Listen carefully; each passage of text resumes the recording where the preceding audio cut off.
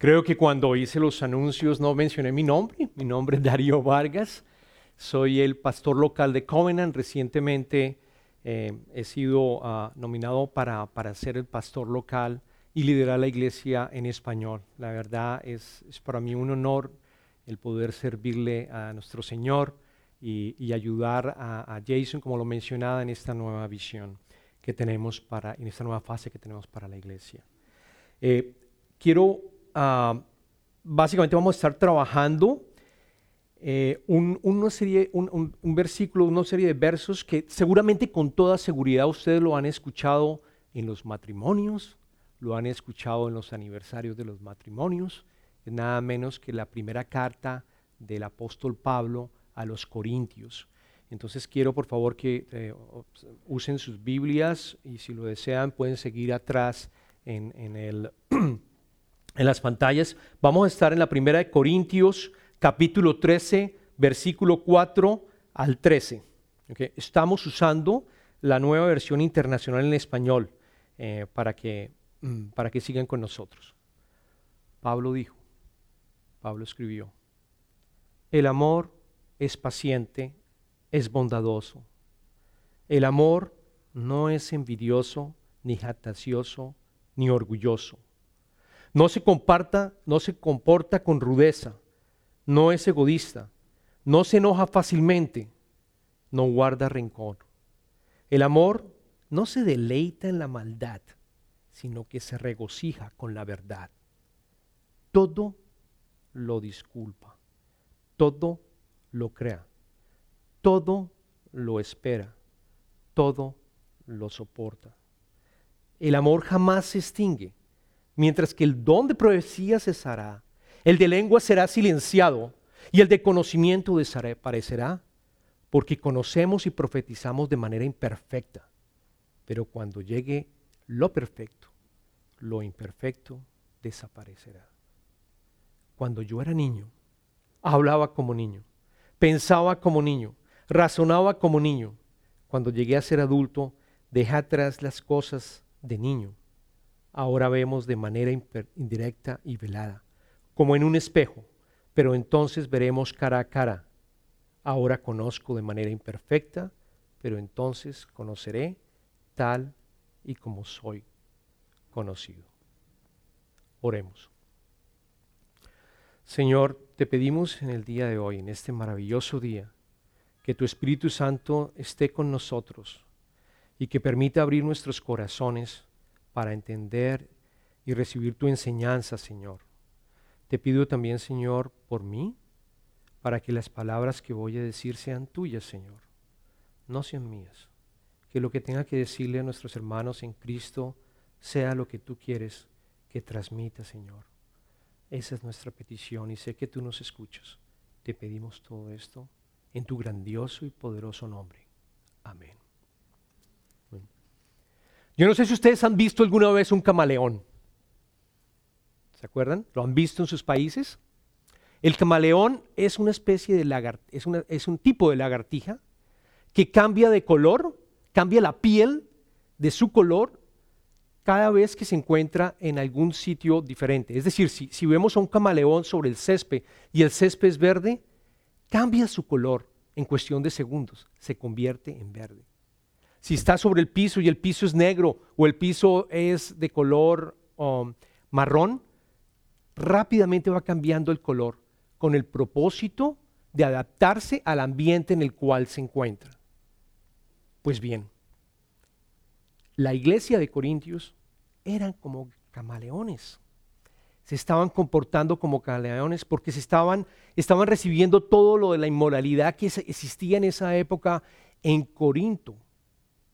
Desafortunadamente, en cuestión de 5 años, hermanos, solo en 5 años, se empezó a a cambiar la identidad que tenía la iglesia de Corintios. Se convirtieron como camaleones a adaptarse a lo que estaban viviendo, la inmoralidad sexual que existía. Pablo creó Corinto en el año 50, durante su segundo viaje que hizo, la creó. Y el Espíritu Santo estaba allí. El Espíritu Santo apareció, lo leemos en los Hechos de los Apóstoles. Allí llegó el Espíritu Santo y habían los dones de la iglesia. Y Corintios tenía muchos dones de la iglesia. Tenía el don de las lenguas, tenía el don de la sanación, tenía el don también del entendimiento. Pero en 5 años, el ambiente en el cual se encontraba Corinto empezó a afectar a los cristianos y se convirtieron como camaleones. En el año 55, Pablo empieza a recibir esos mensajes. Empieza a recibir mensajes de inmoralidad. Tan graves, por ejemplo, que uno de los feligreses, una de las personas de la iglesia, tenía relaciones sexuales con el esposo, con la esposa de su padre. Con la esposa, sí, de su padre. Terrible. Existía también división. Se empezaron a ver una cantidad de chismes y empezaron la iglesia a separarse de cierta manera. Unos decían, por ejemplo, yo voy a seguir a Pablo, tenemos que seguir a Pablo. Otros hermanos decían, no, tenemos que seguir a Pedro. Otros decían, no, tenemos que seguir a Apolos, que era uno de los judíos que se había convertido y estaba proclamando el Evangelio de Jesucristo. Otros decían, no, tenemos que seguir a Jesucristo. Había una división muy fuerte. Había también una falta de entendimiento. Empezaron a dudar sobre la resurrección de Jesucristo. Empezaron también a tener dudas de cómo celebrar la comunión, que hoy en día lo vamos a hacer. Bueno, los corintios empezaron a dudar de cómo hacerlo. Si tenían que arrepentirse de sus pecados antes de recibir la comunión, por ejemplo. También tenían dudas acerca de entregar parte del diezmo. No entendían que había que entregar, porque el Señor nos bendice también con todo lo que nosotros tenemos y debemos con alegría entregar. Toda esa serie de problemas tenía la iglesia de Corintios. La carta tiene 16 capítulos. Yo los invito a que la leamos como una carta. Pero lo interesante de Pablo es que Pablo dice, la manera como debemos resolver el problema es con amor. Y dedica el capítulo 13, de principio a fin, para hablar del amor, como la solución a los problemas de desunión, a los problemas de inmoralidad que tenía la iglesia de Corintios.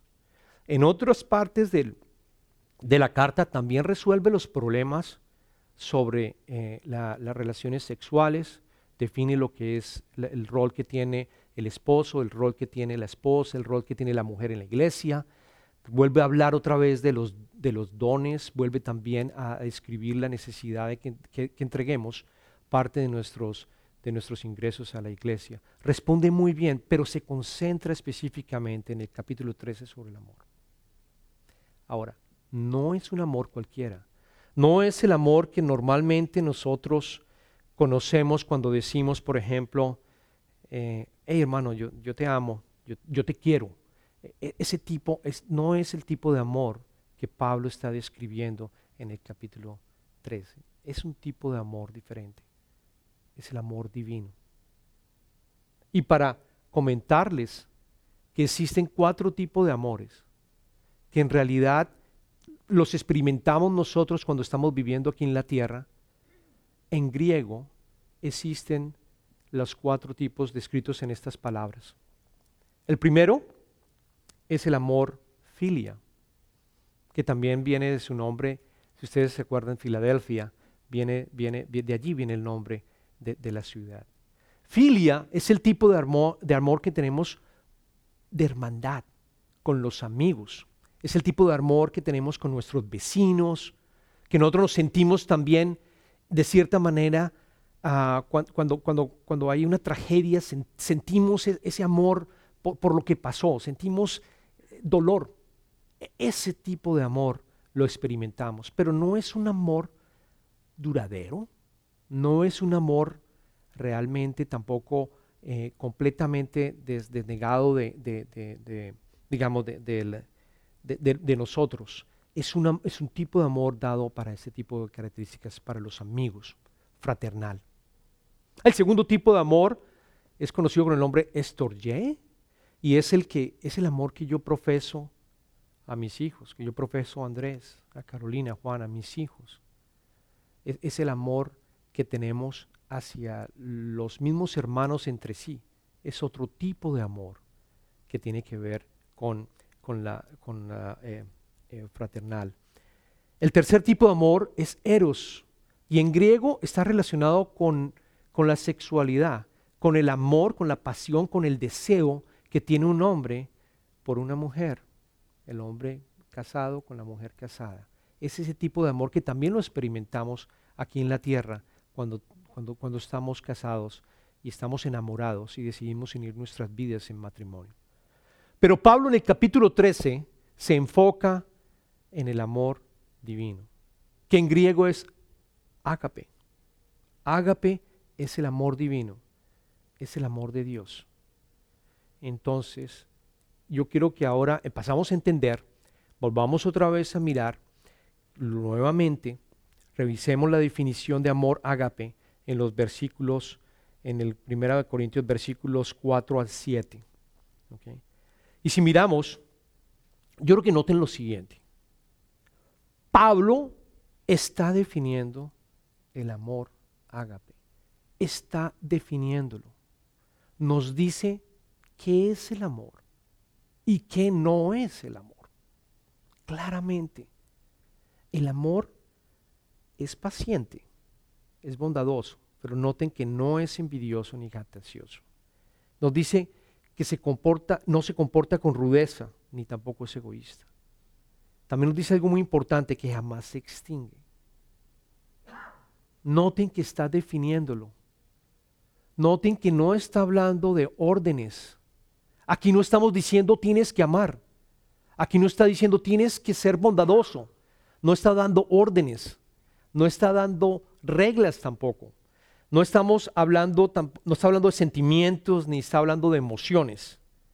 Son características del amor ágape que nos invitan a actuar de una manera diferente, no de actuar, a convertirnos de una manera diferente. ¿Me siguen? Estamos definiendo al amor. Por lo tanto, el mensaje de Pablo, si nosotros como cristianos tenemos estas características del amor, de este amor divino, de una manera natural, voy a empezar a tener estas características, voy a actuar de estas características. Yo recuerdo cuando me casé con Ana Isabel, el día que nos casamos en la iglesia, lloramos precisamente estos versos sobre el amor. Fue una ceremonia muy linda, fue en Bogotá, en Colombia, y siempre me quedó en mi mente, bueno, esto es el amor que yo voy a profesar, yo tengo que lograr esto, yo tengo que amar a mi señora, tengo que estar pendiente de ella, no puedo actuar con dureza, no puedo tener envidia, etcétera. Todas esas características me recordaba una y otra vez, porque lo decía Pablo, lo escuché en la iglesia, lo escuché cuando me estaba casando. Luego mi compromiso con Ani era poder reflejar esto todos los días de mi vida. Estaba apenas caminando con el Señor, la verdad no tenía una relación cercana, tenía lo que había recibido en Colombia, pero no la tenía cercana, no sentía esa relación del Señor conmigo. Ana queda embarazada de nuestra tercer hijo, Juana. Ya Andrés y Carolina tenían aproximadamente 5 años, Andrés 4 años, Carolina, y Ana quedó embarazada. Y sucede que al cuarto mes de su embarazo, la declaran con placenta previa. Ustedes saben qué significa placenta previa. Placenta previa significa no se va a poder mover, Annie. Reposo absoluto, completo. La dirección, la orden del médico fue, señores, Ana tiene que estar en completo reposo hasta el finalizar su embarazo. Estamos hablando, eran 4 meses de embarazo, tenía que estar 5 meses en cama. No teníamos ayuda doméstica, quizás una persona que nos ayudara a la limpieza, pero no había ayuda doméstica. Ustedes saben cómo es en nuestros países cuando venimos a este país. Estamos sin ayuda doméstica, no estamos quizás acostumbrados no con seguridad a manejar esto. O sea, para nosotros era apenas un adaptarnos. Pero yo recordé las palabras de mi matrimonio y dije, ok, es el momento de amar a mi señora, ¿no? Es el momento que yo tengo que ser paciente, es el momento que tengo que adorarla y voy a hacerlo. Llamé a mi jefe, le dice, bueno, ya no voy a estar viajando más, mi señora tiene placenta previa, lo siento, consígase a alguien que vaya a los países, porque en esa época yo viajaba cada 2 semanas, iba a algún país, antes de hacer esta transición al ministerio. Era una agenda complicada. Pero le dije a mi jefe, no más, me voy a dedicar, tengo este problema, y empecé de una manera fiel a ayudarla. Empecé a tratar de cocinar, no cocino, les soy sincero, no cocino, mi señora lo sabe, pero bueno, preparaba algo para poder ir y entregarle la comida a Annie. Y al principio lo hacía, y bueno, iba a dejar los niños, tenía que ir a todas las actividades del colegio, a todas las mamás, es increíble lo que hacen ustedes por nuestros hijos, llenar la agenda de tantas cantidades de actividades, pero lo hacía con amor. Y con el tiempo, la cosa empezó a cambiar. Yo empecé a ver, y sobre todo que empecé a ver a Annie y le decía, pero yo la veo bien, Annie, mi amor, yo te veo bien. ¿Estás seguro que no te puedes levantar? ¿Estás seguro que no puedes ayudarme a hacer el almuerzo o la comida? ¿Es verdad? Y claramente estaba perdiendo la paciencia. Empecé a actuar con dureza. Empecé a sentirme, digamos, envidioso porque ya aspiraba a volver otra vez a tomar mis vuelos para ir a algún país. Finalmente buscamos ayuda doméstica y logramos salir adelante. Pero claramente no pude amarla, como Pablo decía. No pude tener ese amor ágape para brindárselo a Annie. No es fácil si yo me esfuerzo. Este amor no es abrir una llave, amar a la otra persona y luego cerrarla. Quizás podemos actuar amorosamente, quizás podemos actuar de una manera amorosa y sin envidia, pero si no viene en nuestro corazón, no es el tipo de amor que estamos hablando acá y que Pablo estaba hablando. No ese tipo de amor, es diferente. Entonces ustedes se preguntarán, bueno, ¿y cómo hago? ¿Cómo hago entonces para poder llegar a tener este amor? ¿Qué tengo que hacer para tener este amor? Porque noten también algo interesante. Dice que el amor no se extingue y que continúa hasta la eternidad. O sea, aquí extingue, en la palabra griega piptei, significa caída o colapso. Es decir, el amor de Pablo es ilimitado. Es decir, nunca muere. Es eterno. Es ese amor el que necesitamos tener. Por lo tanto, ¿cómo puedo expresarlo? ¿Cómo puedo llegar a expresar y crecer este amor? 2 mensajes. El primero, para poder expresar ese amor, tenemos que aceptar a Jesucristo como nuestro Salvador y como nuestro Redentor. Es el primer paso que hay que hacer. Yo lo viví, yo lo experimenté. Mi aha moment, perdón por hablar en inglés, pero es una expresión que usamos acá en este país. Mi aha moment llegó cuando me di cuenta y entendí el amor que Jesucristo tiene por mí y el amor que Jesucristo tiene por cada uno de ustedes. Porque Él envió a su Hijo. Dios envió a su Hijo para que nosotros tuviéramos vida eterna y para que pudiéramos justificarnos con su sangre y todos nuestros pecados fueran corregidos. Yo me di cuenta que yo solo no me puedo salvar.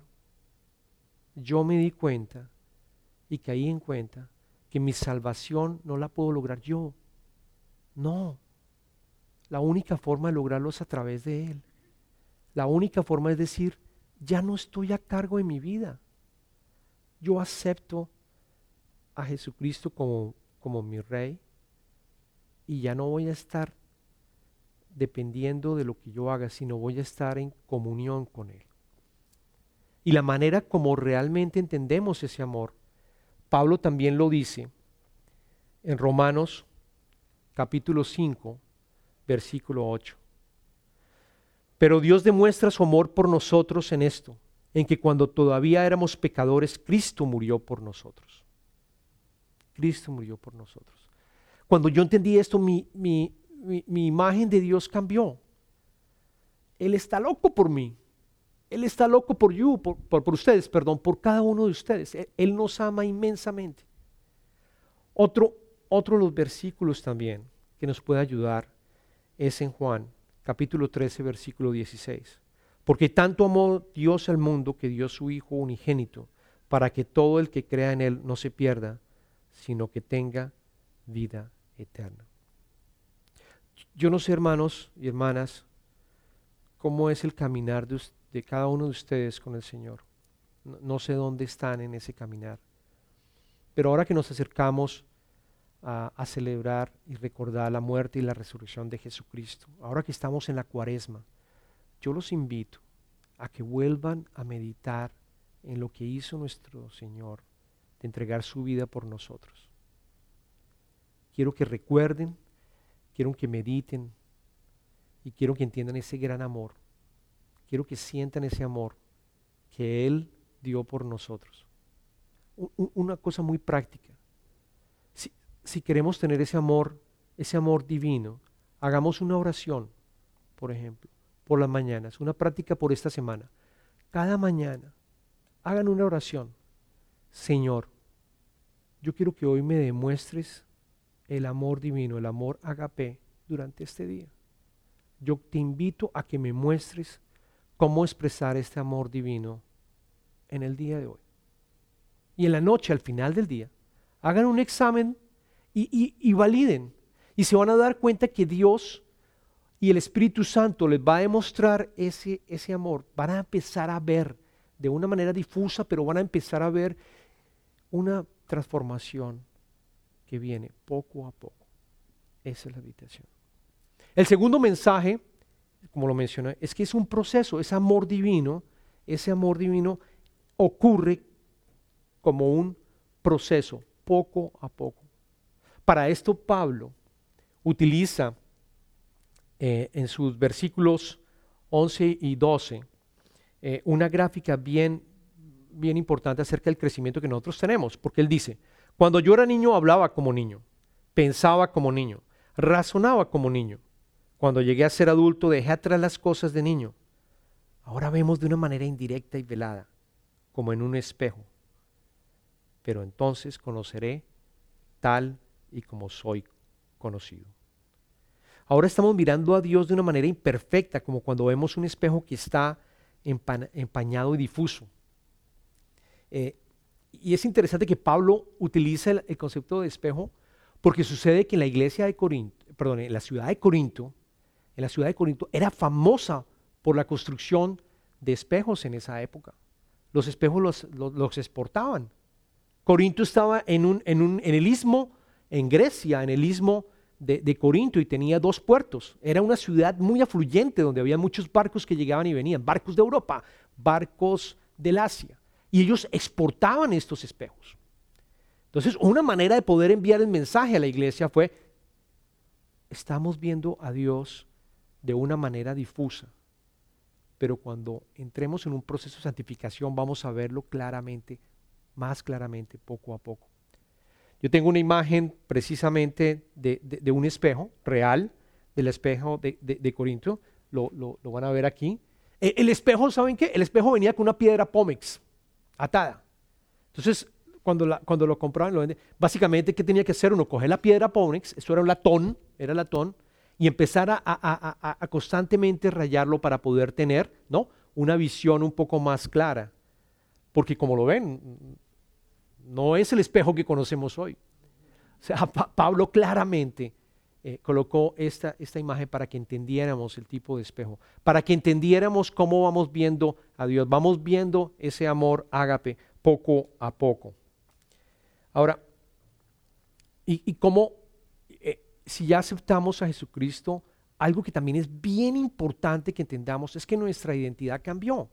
Ya no somos camaleones. Ya no nos cambiamos cada vez que nuestra piel no se cambia cada vez que estamos en un ambiente corrupto o no. No, porque nuestra identidad cambia. Señores, en el momento en que aceptamos a Jesucristo, mi identidad cambió. Eso tenemos que orar para que lo entendamos. Somos una nueva creación. Somos una nueva creación y ese amor divino lo tenemos ya. Esas cualidades de Pablo que mencionaba ya las tenemos. Lo que pasa es que el enemigo entra en la cabeza y nos cambia. El enemigo siempre está diciendo mentiras y nos desenfocamos con el ambiente. Pero una vez entendamos el concepto de identidad, las cosas van a ser diferentes. Yo, por ejemplo, a mí me da risa, pero cuando viajo con mi familia y vamos a otro estado, la Florida o qué sé yo, en otro estado en Estados Unidos, y nos preguntan, ¿y de dónde son? Mis hijos Andrés, Carolina, todos responden inmediatamente, soy de Houston, Texas. Yo soy el único que digo, yo soy colombiano. Yo digo, yo soy colombiano. Es mi primera respuesta. Yo no digo yo soy de Houston. Yo digo, yo soy colombiano porque mi identidad es Colombia. Y si ponen aquí música, una cumbia, voy a bailar, ¿no? Voy a estar alegre, voy a comer la comida colombiana porque es mi identidad. Es mi identidad. Y esa es mi oración. Y ese es mi pedido también, de manera práctica. Que empecemos a orar para que la identidad de Cristo esté entre nosotros, que reconozcamos que somos otros, somos una nueva creación. Lo dice muy lindo Pablo también en Galatas capítulo 2, versículo 20. Él dice, he sido crucificado con Cristo y ya no vivo yo, sino que Cristo vive en mí. Lo que ahora vivo en el cuerpo, lo vivo por la fe en el Hijo de Dios, quien me amó y dio su vida por mí. Esto nos aclara que somos una nueva creación. Esas son las dos tareas que les comento que hagamos durante esta semana. Y a medida que avancemos, caminando con el Señor, hay un proceso de transformación dentro hacia afuera. Empezamos a ser otra persona. No como los camaleones, que dependiendo del ambiente se empiezan a dañar. No, sino empezamos realmente a ser una nueva creación y a santificarnos. Es el proceso de santificación que queremos que aquí en la iglesia de Covenant, poco a poco caminemos de la mano, todos, porque yo también soy pecador, yo también me estoy transformando. Yo estoy en proceso, señores. Yo porque esté aquí no quiere decir que soy más santo que ustedes. No, soy igual de pecador, pero es un proceso. Y esa es la visión que Covenant quiere que tengamos, caminar de manera juntos. Una última gráfica que tengo de ese proceso de santificación. En el momento en que nosotros aceptamos a Jesucristo, hay una regeneración en nosotros. Nuestra identidad cambió. ¿Se acuerdan lo que les mencionaba? Ya cambió. Yo ya soy el Hijo de Dios. Qué bonito que uno diga, por ejemplo, bueno, ¿cómo te llamas? No, yo me llamo Juan, el Hijo de Dios. Yo me llamo Juan, el Hijo del gran Rey, creador del cielo y de la tierra. Que esa identidad sea, que la vivamos. Ese es el proceso de regeneración que primero ocurre. Y ya, si se dan cuenta, en la línea horizontal está el hombre pecador. Somos nosotros los que estamos aquí en la tierra, vamos caminando en nuestras vidas. En el momento que aceptamos a Jesucristo, hay una regeneración. Créanlo, créanlo, créanlo. Esto es una realidad. ¿Ok? Y obtenemos, mediante la justificación, una posición en el reino de Dios. Ya entro al reino de Dios. Ya cambia mi ciudadanía. Ya soy un hijo de nuestro gran Dios, creador del cielo y de la tierra. Hago parte de su reino. Mi identidad cambia y continúo en todo el proceso de santificación. ¿Hasta cuándo? Hasta cuando bien sea que Jesús venga o que nosotros muramos y nos vamos a encontrar cara a cara con Él.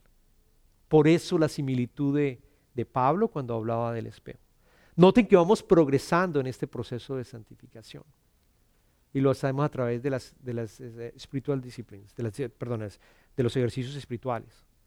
Vamos a estar como iglesia de Covenant también hablando de los ejercicios espirituales más adelante.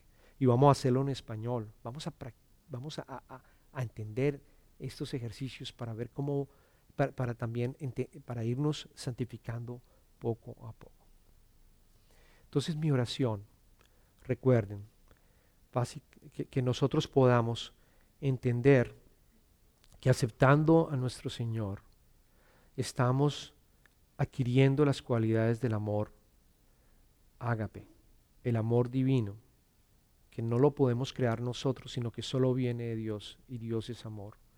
Y lo segundo, que esto es un proceso. No nos castiguemos tampoco.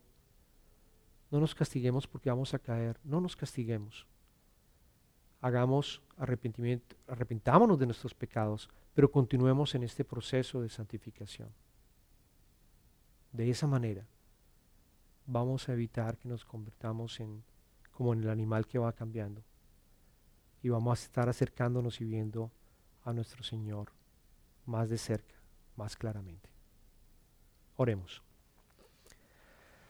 Señor, gracias, Señor, por tus palabras. Gracias por el apóstol Pablo, quien de una manera tan admirable describió el amor divino, el amor que solo proviene de ti, que nosotros no podemos fabricar, que nosotros no podemos lograr, Señor.